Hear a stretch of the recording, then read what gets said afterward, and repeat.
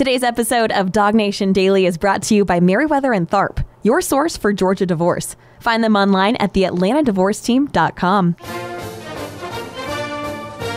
Presented by DogNation.com. This is Dog Nation Daily, the daily podcast for Georgia Bulldogs fans.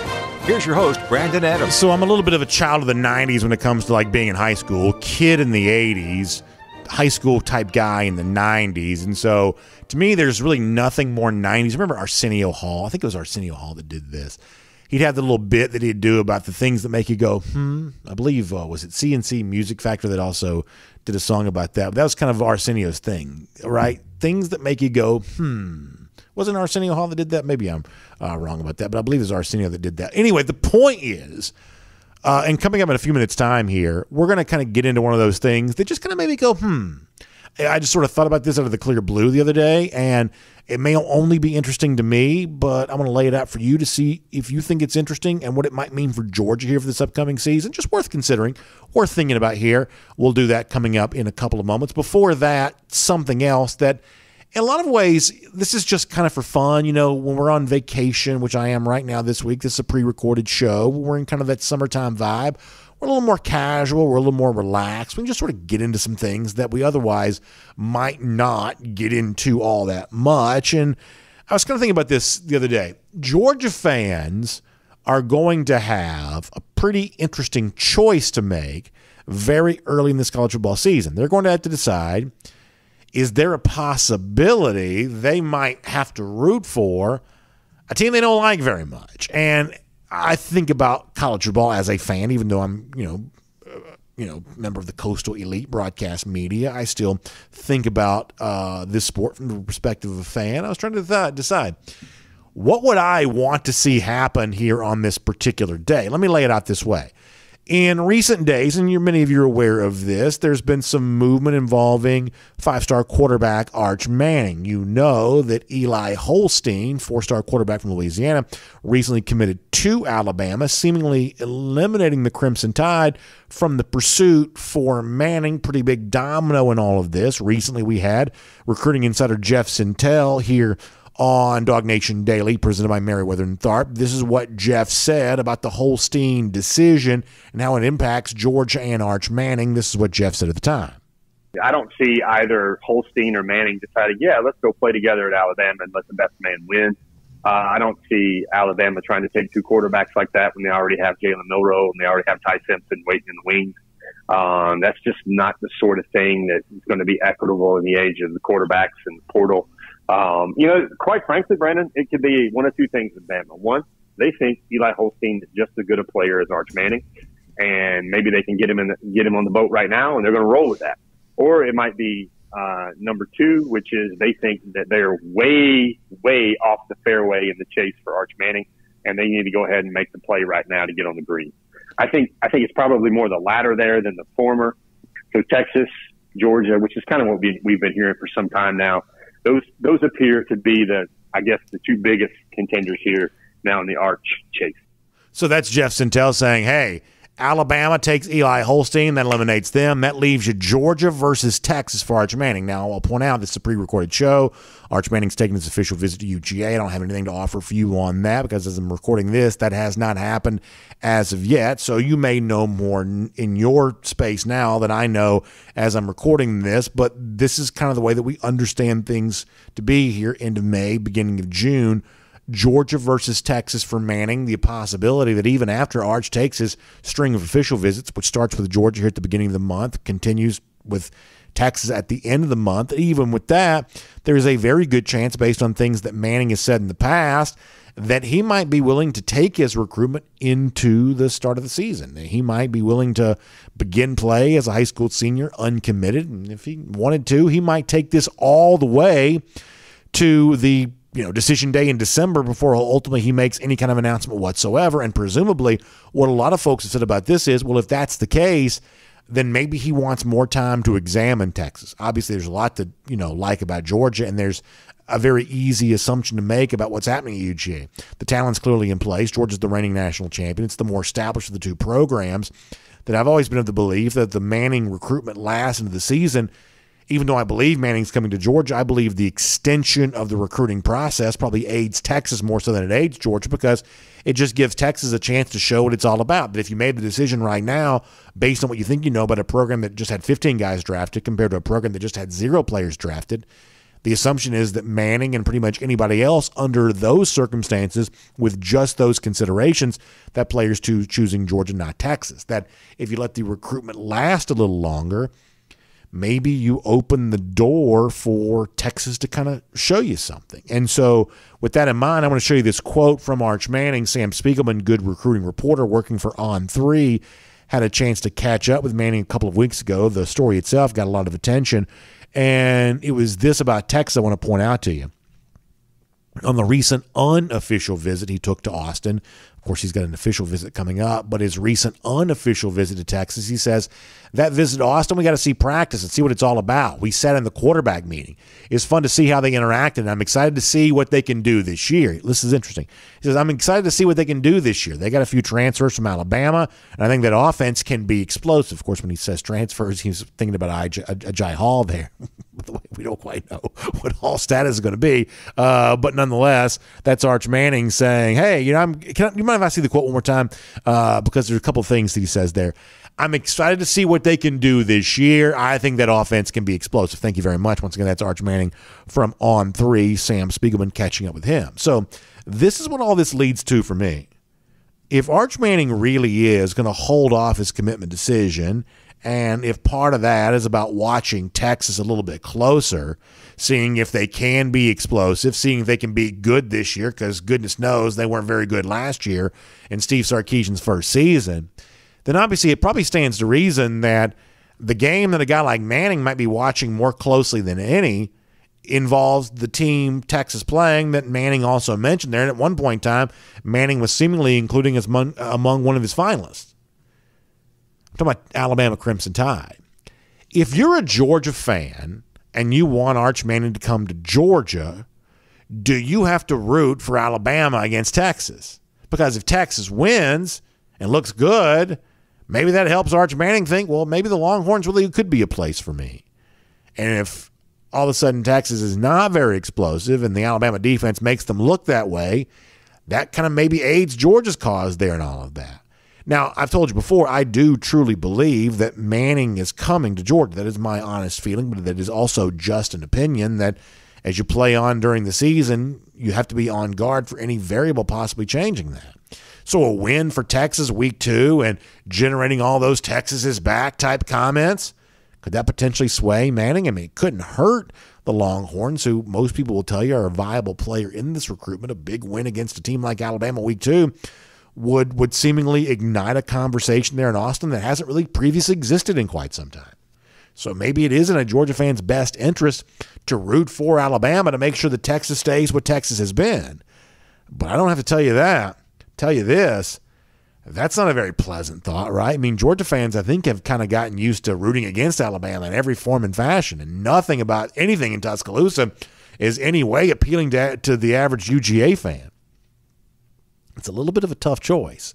And ultimately, these are the kinds of conversations that are mostly just for fun. I mean, who you decide to root for in a game like this is not going to affect the outcome in real life, but there is a preferred outcome that most of us will have. And I got to tell you, making sure Texas stays what Texas has been and not making a very appealing case to Manning if he indeed is still an open recruit heading into the 2022 season.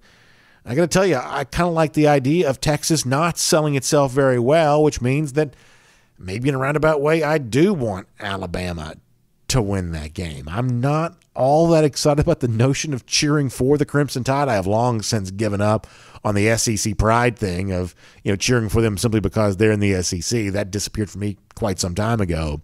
But in terms of what benefits Georgia, maybe in this particular case, maybe an Alabama win would help a little bit and help bring Manning a little closer to UGA. Tough choice for Georgia fans to have to make, but come September, Dog fans are going to have to decide, I guess, one way or another. My name is Brandon Adams. This is Dog Nation Daily, the daily podcast for Georgia Bulldogs fans. We are presented today by Merriweather and Tharp, and glad to have you with us, no matter how you get to us today. Normally it's 9:45, 1st and 15, DogNation.com, Dog Nation app. Always starting 10 a.m. on video. That's what we're doing for you this week. We'll get back to our 9:45, 1st and 15 next week. Live comments returning next week there as well. But for now, 10 a.m., Facebook, YouTube, Twitter, Twitch, Radio Noon, Athens Sports Radio 960F, and as a podcast, wherever you find them, including the world-famous DogNation.com. We are happy to have you here, podcast players there as well, on the Apple devices, Spotify, all kinds of stuff. Just glad to have you with us as a part of all this, and very thankful for our friends at Merriweather and Tharp making it all possible for you there as well. You know, they're your source for Georgia divorce. Here's what that means. That means they have spent a lifetime learning about something that maybe you hope you never have to know about. That's the divorce process. Because obviously, when you go down the path of a relationship, this is not where you ever planned for it to end. You didn't think it ever would be that way for you. And listen, sometimes these are just sort of things that happen. And who knows, how or why, but it just sort of occurred. And when you find yourself dealing with this as a reality, confronting it full head-on is probably the right thing to do, which means you want to have a strong advocate on your side as you do that. That's where my friends at Merriweather and Tharp step in, because, as I told you before, they have been learning about the divorce process, learning how the law impacts people like you after going through cases like yours thousands of times in the past. And the institutional knowledge they've gained by doing that, they want to put that to work for you. So check out this website. It's the AtlantaDivorceTeam.com. That website, once again, the AtlantaDivorceTeam.com. Let them talk you through it all. You can have a free initial consultation with one of their attorneys. They'll explain all of the options available to you. After that, you can make the decision to hire Merriweather and Tharp, and they'll do good work for you. They'll set you up for a great, successful next season of your life, which is so important. So let Merriweather and Tharp do what they do, which is explain how the divorce process works for you. Find out more at the AtlantaDivorceTeam.com for my friends at Merriweather and Tharp. All right, we're going to get Terrence Edwards here in a moment. Before that, though, I want to go around the doghouse. And once again, this is one of those things, speaking of Alabama, that this is not really all that important necessarily, and maybe it's only interesting to me, but I was thinking about this the other day as it relates to Georgia. It's really interesting to me how much Alabama has changed since Kirby Smart left. Think about when Smart's last season was at Bama. It's 2015. After that, he left to become head coach at Georgia. And obviously, we know how much Georgia's changed over the course of that time. Program has gotten deeper. Players have gotten bigger. They've gotten stronger. They've gotten better. There is just a level of roster strength that Georgia has under Smart that it did not have prior to that. Mark Richt was a very good coach. Mark Richt, I think, is the kind of guy that gives a lot of us very fond memories. He did a lot of things very well at Georgia, but there is clearly a difference between the average player at Georgia and the totality of the roster at Georgia under Smart that existed prior to him getting here. There's been a clear change that's taken place. But maybe what we don't stop to fully appreciate from time to time is I would say there's also been a little bit of a clear change that's taken place at Alabama since Kirby Smart has left there. And it's the kind of thing that probably matters as you head towards this season, that Alabama in the post-Smart world has just become a very different team under Nick Saban. Let me give you a couple of examples. And like I said, maybe this matters to me more than it matters to you. Maybe it's interesting to me in a way that isn't to you, but I believe you might find this to be pretty compelling. Look on defense here for a moment. Who was the best player on Kirby's last defense at Alabama? I think you can make a case that was probably the inside linebacker, Reggie Ragland. You know how big he was? 6'2", 252 pounds, what he's listed as. Who's the best player at Alabama right now? That's an outside linebacker, a player that you sometimes might think of as being bigger than an inside linebacker.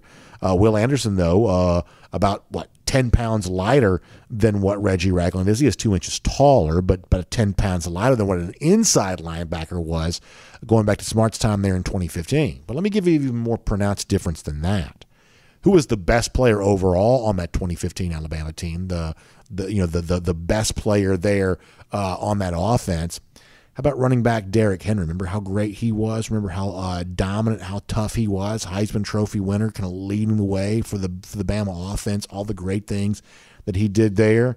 You know, big Derrick Henry's listed as 6'3", 247 pounds. You know who's likely to be Alabama's starting running back this year? And do you know how big he is? Jahmyr Gibbs, transfer from Georgia Tech. And listen, Gibbs is a good player. This is not disparaging him. It's just a massive difference. You know how big Jahmyr Gibbs is? 5'11", 200 pounds is what he was listed as on the Tech website from a year ago. He is 4 inches shorter and 47 pounds lighter than what Derrick Henry was on Kirby Smart's last team there when he was a defensive coordinator at Alabama. Since Kirby has left Bama, and I'm not saying all of this relates to Kirby's departure, I'm just saying a major change has occurred at Alabama since since he's been gone. Alabama's just gotten smaller. Their best players have gotten smaller. Now, they may have traded some of that size for quickness and athleticism. Bama fans will be quick to point that out. In some respects, they're probably right. But man, oh man, if you want to really focus in on just how much of kind of a finesse-oriented team Bama has become now compared to the raw, brute physicality that defined it when Kirby Smart was still there. I mean, the comparison between Jahmyr Gibbs, Derrick Henry, probably the perfect example of that. Starting running back, 47 pounds lighter. Now, Gibbs is on the small side for a running back, and Derrick Henry's on the large side, so that's a little bit of an outsized comparison between the two, but it sort of speaks to what's seemingly happening across the board. Bama across the board, just getting a little lighter, just getting a little smaller. Georgia, since Kirby Smart's been here, they've gotten bigger, they've gotten stronger, almost across the board, seemingly at every position group. And hard not to notice how well that aided Georgia in 2021. And also hard not to notice that Alabama leaning on those smaller, thinner players. I'd say in a sport as violent as football, in a league as competitive as the SEC, you are going to be set up more prone for injury dealing in situations like that. And I think it sets up an interesting comparison once again for 2022, where Alabama's putting its chips down on the side of small, quick players, hoping they can stay healthy.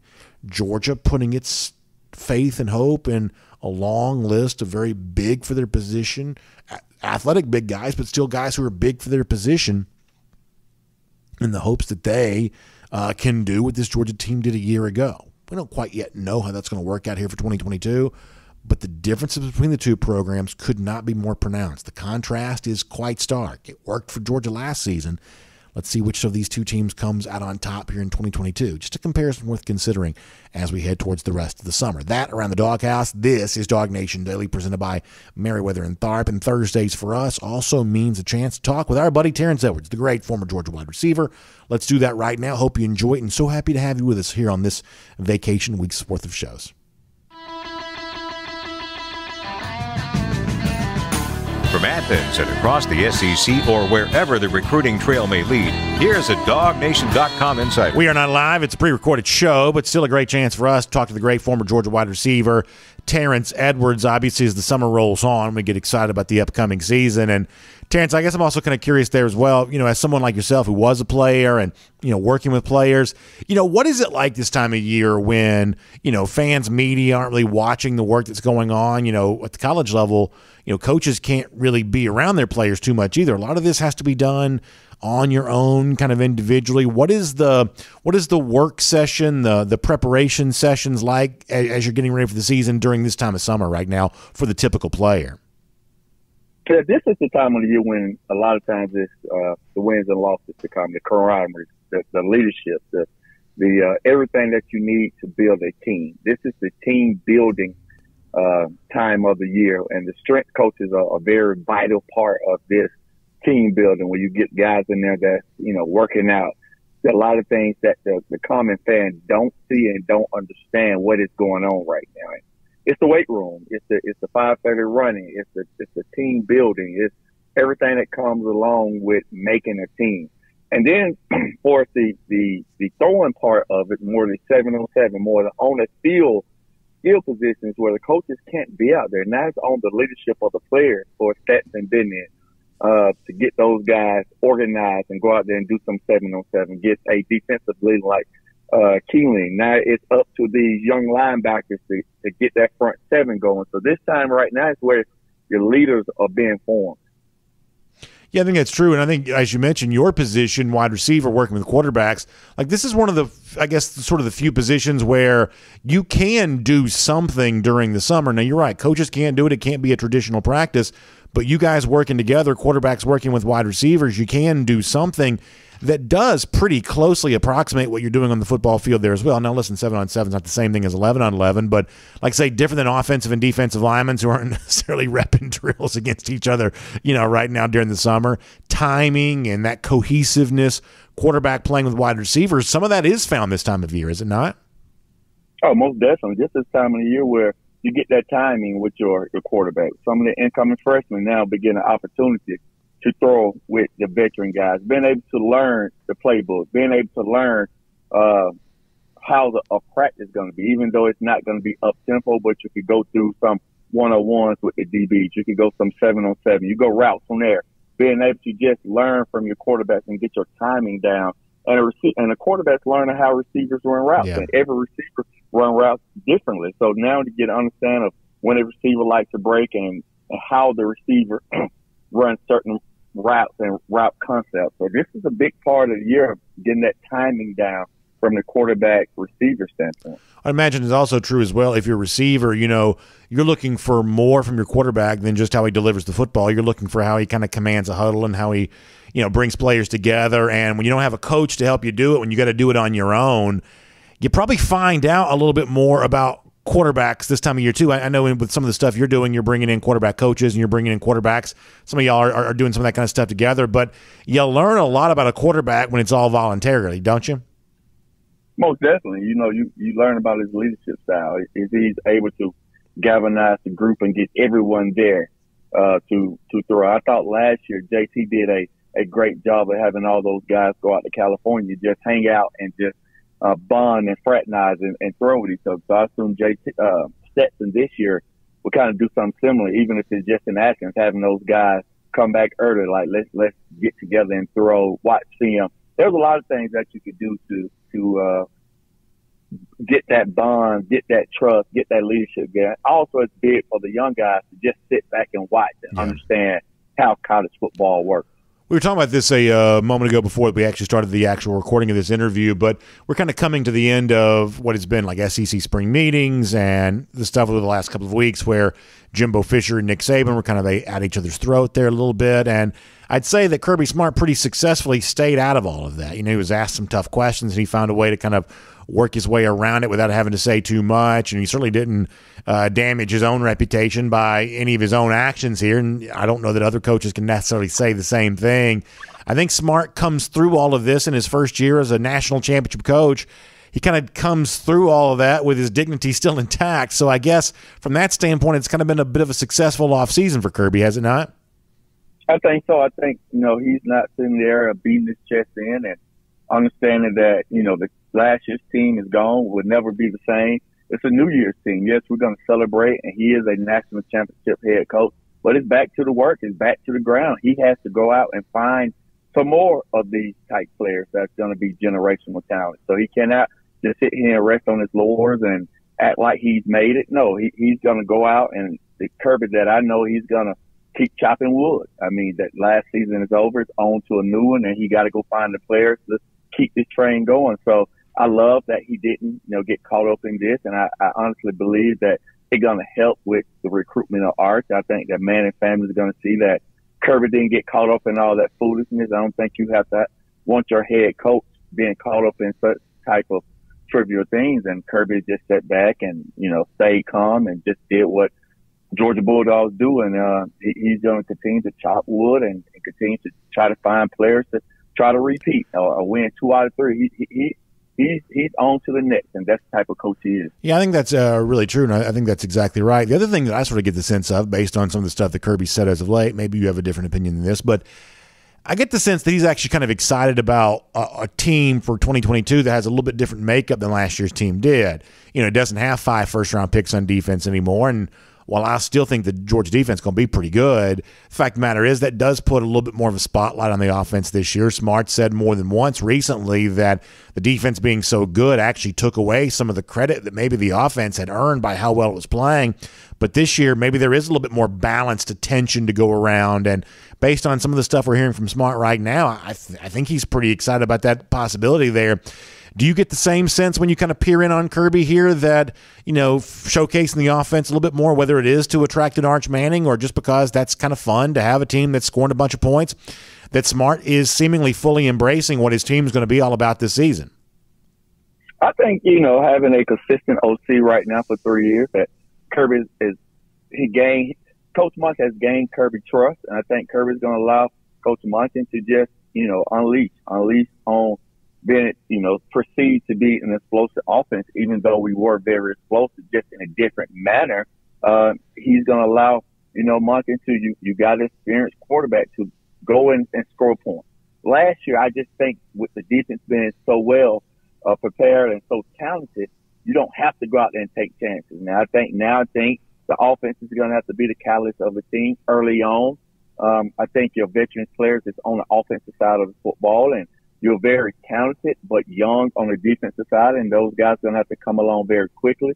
But I think he's going to hang his hat early on the offense to go and be a very explosive down the field offense. And I can't, as a receiver, I can't help but to be excited about that. But I'm also excited of how Kirby is going to bring this bunch along. I think now he's up to the challenge of 5 first-rounders are gone. Now let me go make five more first-rounders. I think that's the task that he's has challenged himself and the defensive staff to do.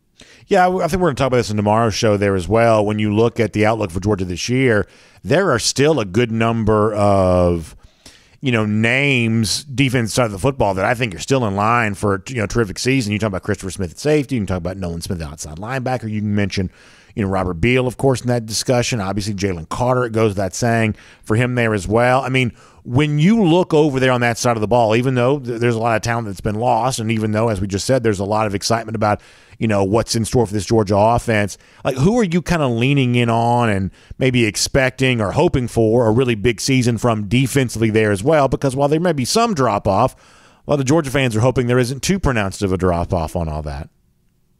I'm gonna tell you one kid that I'm very excited to see. I don't know how much of an impact that he will have next year. I think he will have a role. It's Malachi Starks. Okay. I'm very excited about him. He can play safety. He can play star. He's big enough to play in the box. He's very talented. Coming from a guy who played quarterback in high school, I'm just very fond of the guys that have the ball in their hand 24/7. He can go play offense if you need to. He can return. So I'm very excited about Malachi Starks and his potential as a Georgia Bulldog. So I'll tell you a quick story, Terrence. And listen, our show, you know this. You've done enough stuff with us over the years. We're pretty casual around here. We don't have big scripts or anything like that. We just kind of do all of this kind of stuff on the fly. And so if you're producing, when you're picking some video to play while someone like you is talking, you sometimes have to guess what the subject's going to be and hope that you pick some video that kind of matches that. So right before you started talking, our producer, Michael Carvel, actually started playing some Malachi Starks video, unbeknownst to him that you're going to mention Starks. But when you started saying that, a good producer loves when the video matches the words. And so he kind of gave you the arms up in celebration there on that. And I think that's great. Sometimes it does work out that cleanly. But in the case of Starks and, when it comes to this defensive secondary, the thing I keep saying a lot is, hey, you give me that 5-star safety, you give me a handful of 5-star cornerbacks between Dalen Everett and Jaheim Singletary, and obviously Julian Humphrey was a very highly rated recruit in his own right. Now you bring in Marcus Washington in that discussion as a reclassified guy.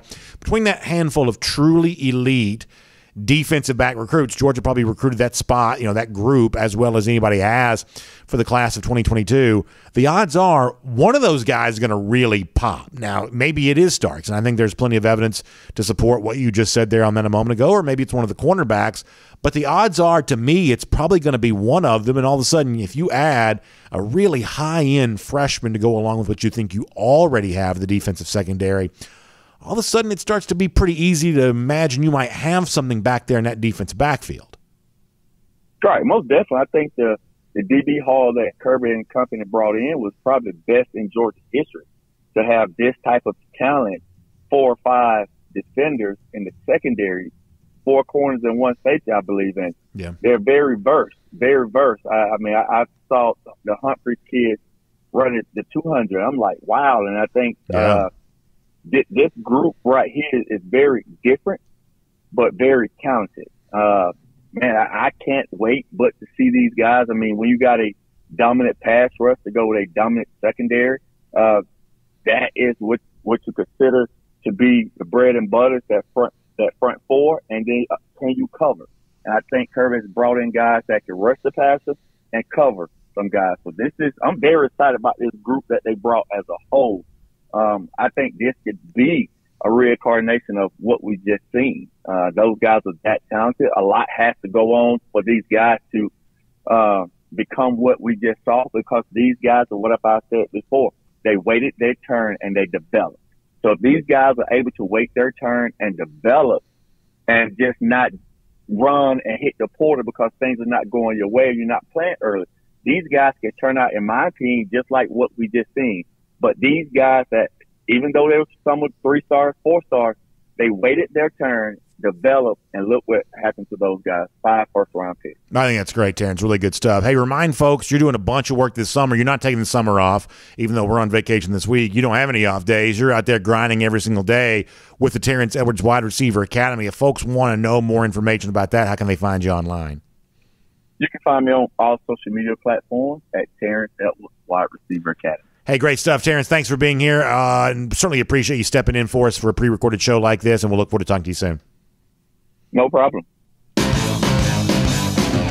Let's take a look around the rest of the league. This is SEC Through. Boy, very nice to have Terrence Edwards stop by, visit with us. You know, that was a pre-recorded interview, and Terrence, obviously a busy guy, but he sat down and recorded that so we could have that in his normal spot there on Thursday, and I certainly appreciate that. And I appreciate all of you being with us here today there as well, and really here with us all week. We honestly, it's very important to me that we do a good job with pre-recorded shows for vacation. We try not to take a lot of time away from the show because A, I like doing it, and B, I want to be respectful of you who show up and be with us each and every day. And that means when we do have to do a few pre-records, let's make sure that they feel pretty close to the normal show. That let's make sure they feel like they're valuable and worth your time. And it's just the kind of thing we try to do. So hopefully that's working out that way for you here this week. We certainly appreciate you continuing to show up and being part of this each and every day. And we appreciate our friends at Royal Caribbean there as well, because they help us go cruise around the SEC courtesy of Royal Caribbean. And of course, it's a great chance for you to take a Royal Caribbean cruise vacation. And listen, let me just tell you this. Hey, it's summertime. You've been working hard all year long. You need a vacation. I mean, let me just sort of speak out on the idea of just taking a vacation. I'm taking one right now. I love that. It's a great time to reconnect with my wife and my kids and just kind of get away. I've got the greatest job in the world, but it's still great to take a vacation. And when you're thinking about your need for a vacation, make it a great vacation there as well. Make it a Royal Caribbean cruise vacation. I was looking at some of the video here. You see that flow rider on the back of these ships. You see that aqua theater. Sometimes it's just kind of fun to be in the middle of all the action. And when you're enjoying those onboard amenities like the flow rider, like the wave surf simulator, like you can, kind of show off your skills on that. You may be surprised to find out you're actually better with something like that than you think. I did that, and I actually turned out to be a little better on that than I thought I would be. My wife was actually very good. I knew she'd be better than me. She's got a little bit more dexterity about stuff like that. But it's fun. It's just fun to do that kind of stuff. See the shows and just experience everything that Royal Caribbean has to offer. And our friends at the Cruise and Vacation Authority can help you out with that. You can find out more at tcava.com. That's their website. It stands for the Cruise and Vacation Authority, tcava.com. You can also give them a call, 770-952-8300. That's 770-952-8300. And they'll take care of you on that. So you know our format for this week by now. During our SEC Through, as we're cruising around the SEC courtesy of Royal Caribbean, we're looking at one big question for each of the SEC teams other than Georgia. And we've got an East team and a West team to focus on here today. Here's my question for the Tennessee Vols. Is what we saw last year real? Now, I'm not saying this in kind of like a mocking fashion or a snarky fashion or anything. In this particular case, I'm being as earnest as I'm capable of being. Tennessee was better last year than certainly I gave them credit for, but really better than almost anyone would have thought they had any right to expect from a first-year coach in Josh Heupel, who the truth is wasn't doing all that great at UCF prior to coming to Tennessee, but also a roster that was decimated by the transfer portal in the aftermath of Jeremy Pruitt, kind of being forced out as the Tennessee coach. They were really thin, and you think about Heupel as the offensive coach, and he is, and obviously he's created a pretty, impressive system there over the course of his career. Probably no one plays faster than the Heupel teams do, and it may be said that maybe no one spreads you out more than they do. Wide receivers consistently kind of lining up outside the numbers is an idea of just how wide that kind of works there. It's a unique offense to defend. The truth is, Tennessee was also a little bit better defensively last year than folks thought they probably could be, just given how thin they were in terms of numbers in the program, and yet found a way to get 7 wins, found a way to get to a bowl game, and you're left to wonder, was this just kind of a fluke? Was this just kind of one of those things that happened on the basis of the schedule and who they were playing, the fact they were also kind of doing battle in some cases against other first-year coaches, or was this the start of something for Tennessee? And My expectations of the Vols overall are somewhat meager on this. I think they have a chance to be a top 25 team. I don't think they're a real threat to Georgia. I'm not even quite so sure they're the second best team in the SEC East necessarily, depending on what happens with Kentucky. But they were better last year than I thought. So as someone who tries not to be totally overtaken by my ego, being on guard for them also maybe being better than I think for this upcoming season, you got to consider that there as well. If what they did last year was real, they will prove that by finding a way to win 8 or 9 games this year. That'd be a real accomplishment, and we'll see if they're able to get that done, but that's kind of what's on my mind related to Tennessee. For the Arkansas Razorbacks, here's my question, my big question involving them. Do you think that Arkansas, for those of you that follow this stuff closely, do you think they could be said to have the best pair of coordinators in the SEC? I mean, who would you say outside of Georgia has an obvious pair of coordinators that's definitely better? I'm not sure I would see a tandem of coordinators that I would say is better than Kendall Briles running the offense, Barry Odom running the defense. In fact, let's say this. Let's say through some stroke of bad luck, Georgia found itself needing to replace both of its coordinators. Todd Monken not here anymore. Glenn Schumann, Will Muschamp not here anymore. If you could just take Barry Odom as your defensive coordinator, Kendall Briles as your offensive coordinator, and just plug them in, wouldn't you feel pretty good about that? Now, you may say, well, Odom's not a great recruiter. Maybe he's not. I don't know. But in terms of the impact that both these guys are making at Arkansas, pushing the right buttons on their respective side of the ball, who's doing better than that group is right now? We think Sam Pittman's been a great first, time head coach through his first 2 years in the job, and he deserves a lot of credit for that. But the ability to hire Briles and Odom, but also keep them employed now going into a third year, that speaks to Pittman as a leader that men want to work for. And listen, it seems like every time they do a press conference, Briles and Odom are being asked about how come you didn't leave and how come you didn't take more money. In Odom's case, he definitely could have gone to Texas defensive coordinator, who'd been very well paid for doing so. They talk about their desire to kind of finish what they've started there in Fayetteville. But all of this is to say that when you think about why it is that Arkansas is going to be a very tough out in the SEC West this year, a top 25 team, I believe, a team that has a real chance to be a real thorn in the side of a lot of the folks that it's playing, it's the presence of those two coordinators and the work they've done to get far more out of that roster than most folks thought would have been possible. It's maybe as good a tandem truly as exists in the SEC, and Sam Pittman is truly using them very well to his benefit right now. And all the Hawks fans, if you haven't paid attention, they are loving life right now. We'll make that cruise around the SEC courtesy of Royal Caribbean, and we'll wrap up with another one of our kind of blasts from the past, one of our best of golden shoes, doing that in honor of Vacation Week. I just went back and dug deep in the archives for some of these, and this is one of those that it says Peach Fuzz Cartoons down at the bottom here. I don't remember who sent this to me, and I really apologize for not giving full credit there on this. I believe the artist has signed his name there. I just don't remember who sent this. I don't have that record. I'm sorry. But this is really funny if you're watching on video. The Gator hater in the background. Me holding up Dan Mullen and kind of, basically tossing him over my head, press slam style, almost like the Ultimate Warrior would do. That's good stuff. It's a very funny rendition of certainly me there, and a great look back at one of our earliest golden shoes. That was really very funny. And by the way, speaking of the lousy, stinking Gators, how about our Gator Hater Updater? And even 4,900 days since Florida's won a national championship. That's just worth pausing and laughing about. 4,900 days for them. Man, no laughing matter if you're Gator 142 days from right now. Gator Hater Countdown, that's when Georgia beats Florida again. It'll be Billy Napier's first, Kirby Smart's most recent, in the rivalry we think that matters more than any other. Y'all have a great day. We'll see you back here tomorrow for Dog Nation Daily, presented by Merriweather and Tharp.